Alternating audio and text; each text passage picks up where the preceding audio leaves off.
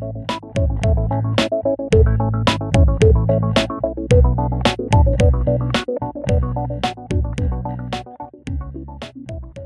and welcome to the ICHE Podcast. My name is Lindsay, and I'm the Managing Editor for Infection Control and Hospital Epidemiology, or ICHE.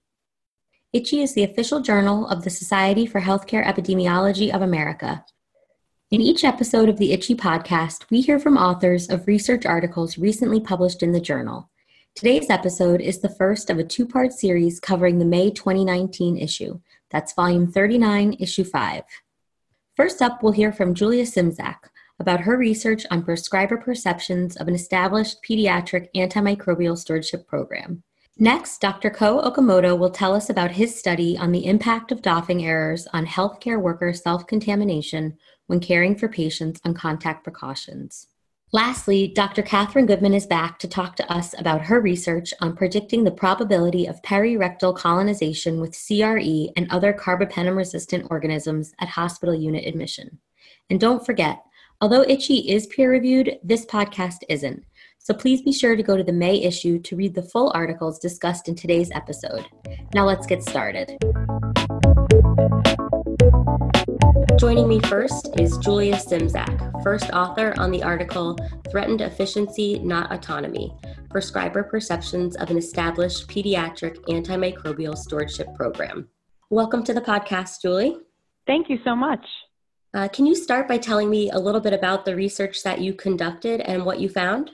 Absolutely. So I began a collaboration with the leaders of the Antimicrobial Stewardship Program at the Children's Hospital of Philadelphia, which is a stewardship program that's been along for quite a long time. And they really wanted to better understand how prescribers at the hospital were perceiving how well the stewardship program ran. And so we developed a survey to survey clinicians across the institution who were affected by the stewardship program, really to understand their perceptions of the value of the program, areas that they were concerned about.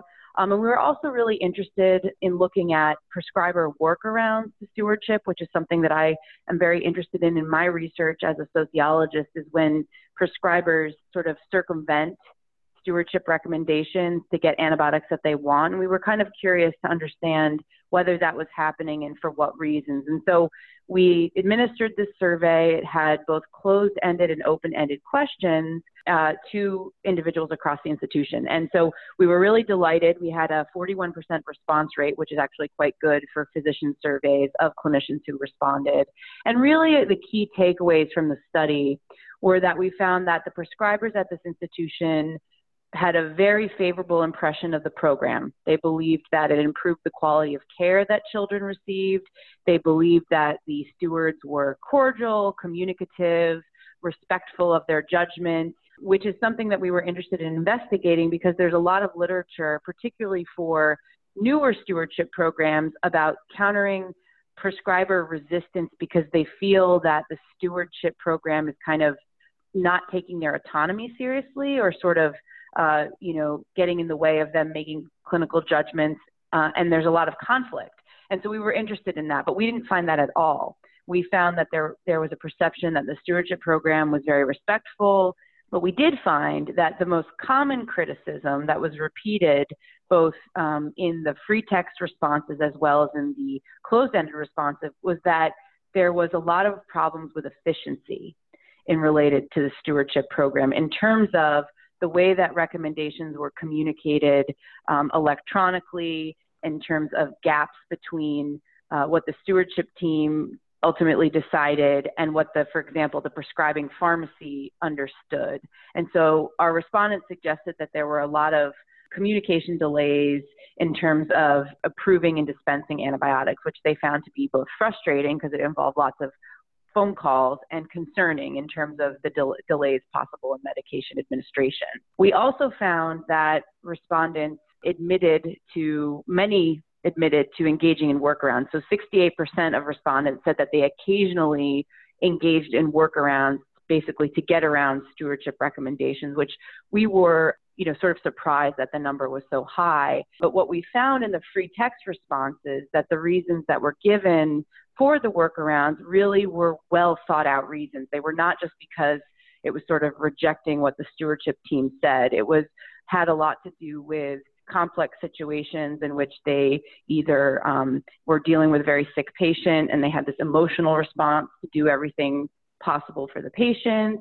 In cases where it was a nurse practitioner or a resident who was in communication with the stewardship team, they often described times where their attending physician didn't agree with stewardship recommendations and so put pressure on them to sort of work around the steward recommendation. And these individuals described feeling sort of caught in the middle of the sort of what the stewardship team was saying and what their ultimate supervisor was saying. And so we found that these reasons for workarounds were really kind of nuanced. And so we were happy that frontline prescribers had favorable opinions about the stewardship program, but we realized that there's a lot of room for improvement in terms of how to implement it moving forward, in terms of reducing the inefficiencies, the communication delays, and sort of figuring out ways in which to meet prescribers where they are to try to reduce the number of workarounds that are occurring. Thank you. Can you tell me a little bit about why this article in particular is relevant or important to ICHE readers? Sure. I think that a number of ICHE readers are either have been tasked with beginning a stewardship program, or maybe are running and administering a stewardship program that's been around for a while. And I think in general, the main takeaway for individuals who are sort of administering stewardship is the critical importance of eliciting prescriber perceptions of the stewardship program. And I think at various stages, in terms of sort of both understanding why prescribers may or may not agree with recommendations, how they feel about the way program activities are implemented, and if they have suggestions for ways to improve the administration of the program. And I think that these data can be useful in terms of figuring out how to optimize program impact and reduce any kind of conflict between stewards and frontline prescribers. And the approach that we took was really low resource. It was a survey, and the instrument will be available for individuals to look at in relation to the paper. We did that. We administered it online through email. It was a pretty quick process. So in terms of optimizing stewardship, I think the model of eliciting what we think of as end user feedback is really valuable. But from the more generalized principles around prescriber perceptions of the concept of stewardship, so in terms of the literature around the social and behavioral drivers of why prescribers engage with stewardship and may change their behavior, I think that our study really finds that over time, it's likely that the concerns around threatened autonomy or clinical judgment may sort of wane, and that prescribers are open and accepting of stewardship, especially if the stewardship team is seen as good communicators and and that they are perceived to bring value to the delivery of clinical care. And I think that that is really a good sign, because a lot of programs, when they start out, they get a lot of pushback.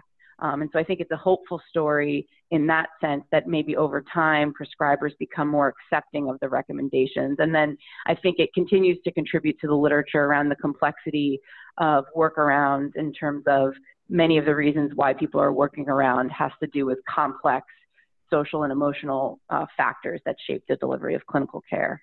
Thank you, Dr. Szymczak. I have one more question for you, and that is whether or not this study or its limitations raised any additional research questions that you'd like to see investigated. Absolutely. I think all of my research spawns a number of new questions in terms of both the limitations of the methods used and just the curiosity surrounding the findings. And so I would say the first question has to do with, this was a survey that was administered at one point in time. And so we did not have pre-data. So we didn't really get to see how attitudes about the stewardship program changed over time, which I think is an important limitation, and one that perhaps future research should investigate. So in the future, in looking at stewardship interventions, to do these kinds of attitudinal surveys prospectively so we get this kind of data over time is one takeaway. The other is really trying to do some deeper qualitative research on what effective stewards do to secure such respect and appreciation from frontline prescribers. And I'm very interested in communication and stewardship. And so I'm very curious about what about this stewardship team or other stewardship teams shape how prescribers perceive the value, because I think that a lot of stewardship is about communicating recommendations, communicating guidelines, and in some cases, having to tell people that they can't have something may or may not cause a particular response in a prescriber. And so I think while we found that in this particular institution that there was positive feelings towards the stewards, we didn't really get much detail on what about the stewards made people feel that way. And so future research should really consider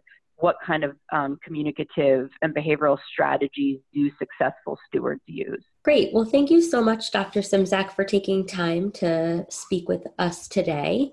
And listeners can look forward to reading the full article in the May issue. Thank you so much. Joining me now is Dr. Koh Okamoto, first author of the article entitled Impact of Doffing Errors on Healthcare Worker Self-Contamination when Caring for Patients on Contact Precautions. Welcome to the podcast, Dr. Okamoto. Thank you so much for inviting me. Can you start off by telling me a little bit about yourself and then tell me about the research that you conducted and what you found? Okay. I'm currently working at a University of Tokyo hospital in Japan, but when I did my research, I was a research fellow at Rush University Medical Center, Chicago.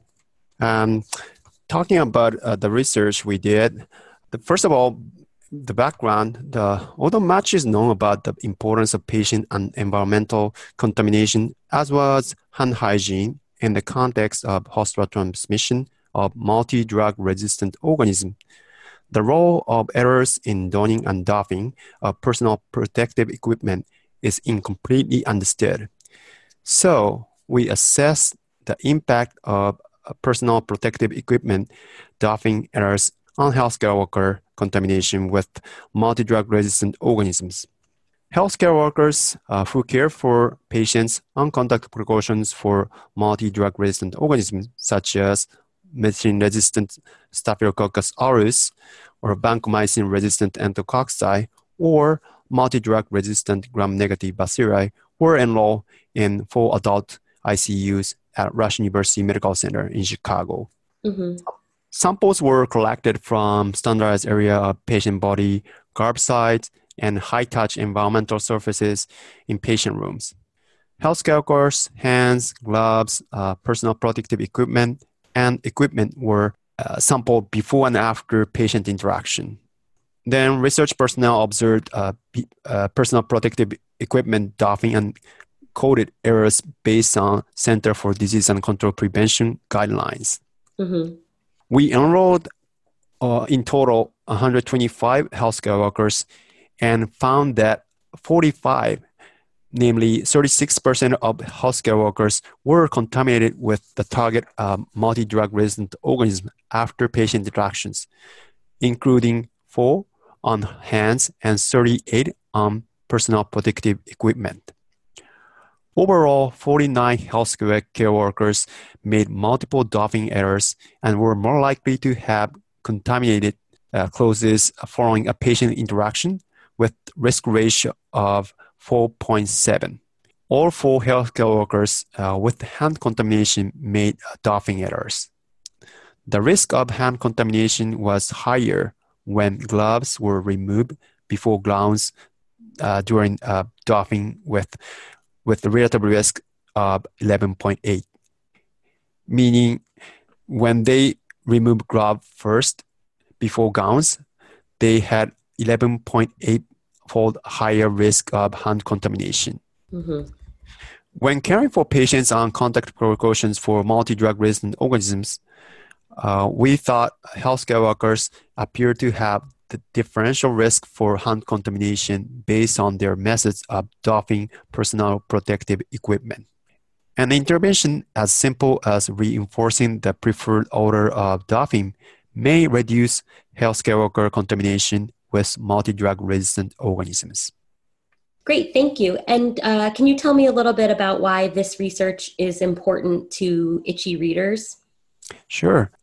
Contamination of healthcare workers with multi-drug resistant organisms after personal protective equipment removal is very common in busy clinical settings.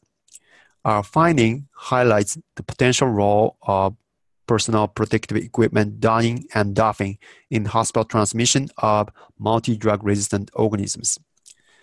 So something as simple as education could possibly have an impact. This is the area where further improvement is needed in the future.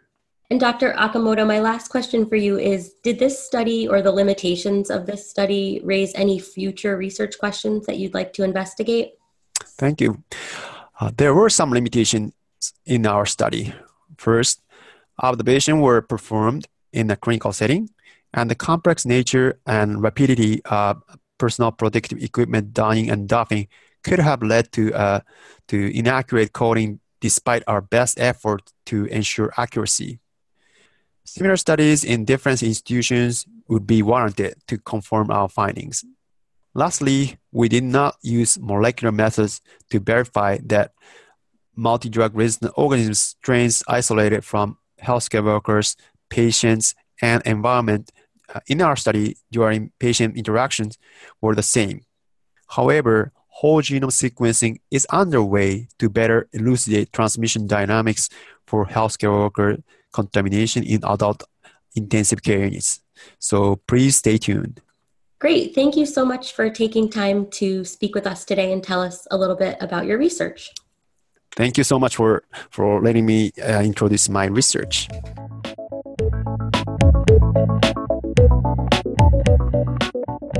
Our last guest today is Dr. Katherine Goodman. Welcome back to the podcast, Dr. Goodman. Thank you. Dr. Goodman is the first author of an article entitled Predicting Probability of Perirectal Colonization with Carbapenem-Resistant Enterobacteriaceae and Other Carbapenem-Resistant Organisms at Hospital Unit Admission. Dr. Goodman, can you tell us about your research and what you found?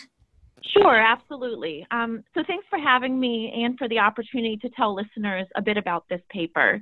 I'm currently a postdoctoral fellow at the University of Maryland, Baltimore, but this research was part of my dissertation at Johns Hopkins, which is where I recently received my PhD in epidemiology. And our goal in this project, as the title suggests, was to develop algorithms using machine learning methods to predict a patient's probability of colonization with carbapenem-resistant Enterobacteriaceae, or CRE, or with other carbapenem-resistant organisms, such as the glucose non-fermenters, which we collectively refer to as CROs. And so these organisms have been designated as an urgent threat by the CDC, and this is due to their high infection mortality rates and, quite alarmingly, their potential for rapid spread through healthcare environments. And there are important reasons to believe that identifying silent carriers who are colonized but are not suffering from symptomatic infections could be an important infection control target. The challenge, though, is that it's really not practical at present to consider screening everyone in acute care settings. These tests can be expensive, or even where they aren't expensive, they're often labor intensive. And so I was very fortunate that my PhD advisor and the senior author on this paper, Dr. Aaron Millstone, and his collaborators had funding through the CDC Epicenters program to perform this screening. And the ultimate hope would be that you could design user-friendly algorithms to identify patients based upon their clinical and demographic characteristics that have a high risk of being carriers. And you would then refer only this targeted subset for screening at admission. And so in our study, we did screen nearly 3,000 admissions to the medical intensive care unit and the solid organ transplant unit at the Johns Hopkins Hospital. And this was over a one-year period in 2016 and 2017. And what really made this study feasible is that both of these units have long-standing surveillance programs already in place for VRE, whereby patients receive perirectal swabbing at unit admission and weekly thereafter. And so our study retained these otherwise discarded VRE swabs and through validated recovery methods processed them for CRE and other CROs. All CROs were also worked up for carbapenemase production and carbapenemase genotyping. And we found that overall 7.5% of patients were perirectally colonized with a CRO at unit admission, and a little over 1% were colonized with a CPO or carbapenemase producing organism. And the CPOs that we identified comprise many different species and carbapenemase genes, probably more than we traditionally see in clinical isolates or in data from outbreaks. And so that was one interesting and possibly somewhat unexpected finding. For our prediction models, we then collected more than 125 different variables from the EMR that captured clinical and demographic characteristics at unit admission or up to a year prior. And we used machine learning methods to construct models to then predict based on these variables either CRO, CRE, or CPO carriage. And one of the nice things about these methods is that even with relatively rare outcomes, they're still capable of parsing this many input variables. Now that said, unfortunately, in our data, none of the models were highly successful as they had very high specificity but poor sensitivity. And so we performed extensive sensitivity analyses to pressure test these results, and we also tried some other different methods, but the net result was pretty much unchanged. What our models did consistently identify, though, and I think this is important, is that recent prior CRO or CRE positive culture was by far and away the strongest predictor of current carriage. And we were seeing consistency in that result across all of our different models. The models also did successfully identify a certain patient subset with very high accuracy, and that was patients that had a recent CRO positive history, who also had about a month or more of proton pump inhibitor usage in the prior 3 months. And so these patients had, in fact, the highest probability of colonization at admission in our data. In this case, that was, in fact, above 90%. Can you talk a little bit about the important takeaways from your study for ICHE readers? Sure. We think that there are a few important takeaways from this study that we would like to highlight.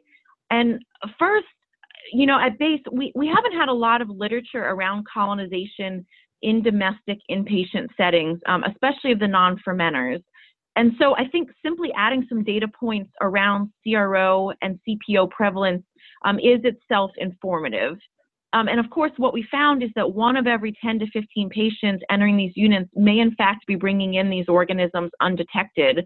And unfortunately, in our data, in fact, the majority of these patients were not already on contact precautions for other indications. And so the burden here and the potential for onward transmission is not insignificant. Second, obviously, no one ever likes to see their models fail to meet their targets, but I do think it's an important reminder that the EMR and other, quote-unquote, big data sources, they aren't necessarily a panacea for these types of epidemiological exercises. And so, of course, your data, one, is only as good as what's making its way into the EMR. And I think we say that a lot, but sometimes we have to pause and really consider what that means. In fact, here, though, we actually think that our poor sensitivity was probably not driven by data quality issues, but rather actually by the considerable heterogeneity that we were seeing in the colonization isolates. And so what this means ultimately is that there may be so many different acquisition routes and predictors in play here that we start to question how useful targeted screening algorithms for colonization can actually be. Third, though, and what is probably the most important takeaway, and also fortunately the most promising, is that many infection control programs are likely already capturing patients with what we've found to be the strongest predictor of colonization, and that's a recent CRO or CRE positive culture. And we also found, in conjunction with that actually up to a third of our CRO and CPO colonized patients were co-colonized with VRE, and that's VRE that would have already been detected during the routine admission screening in these units. And so what this suggests is that existing screening policies probably have unrecognized benefits with respect to CRO colonization, and B, that they may be performing about as well as we would hope that a targeted screening program would perform anyways. Great, thank you. And lastly, do you have any future plans for this research? We do. And so in terms of next steps, we have a few additional plans for this data, some of which are actually in process now. And one is that, quite simply, we don't want to throw in the towel just yet. And so, as I touched on previously, machine learning methods are more robust to rare outcomes than traditional statistical methods. But this imbalanced data, as it's called, it can still be problematic. And so one effort that is underway now is to pull in another 6 months of data that is available, as well as to combine our data with some other local institutions to see if we can achieve any better performance or other performance gains with these models. We'll also be looking at what happens to patients once they actually enter the study units in terms of acquiring CRO colonization if they entered negative, and the transmission that comes from silent carriers. And so a particular interest of mine is whether we will see differential transmission probabilities based on whether the isolate produces a carbapenemase. And fortunately, this study is well placed to examine these questions in an unbiased fashion because, since I mentioned previously, we pinged off of an existing VRE surveillance program, and so the colonization results were unknown to floor staff. And so these are questions that we are currently evaluating now and are very much excited to dig into further. Thanks, Dr. Goodman, for taking time to speak with us today. This concludes this episode of the ICHE Podcast. Be sure to download episode 4 to hear more from the May 2019 issue. Thanks for listening.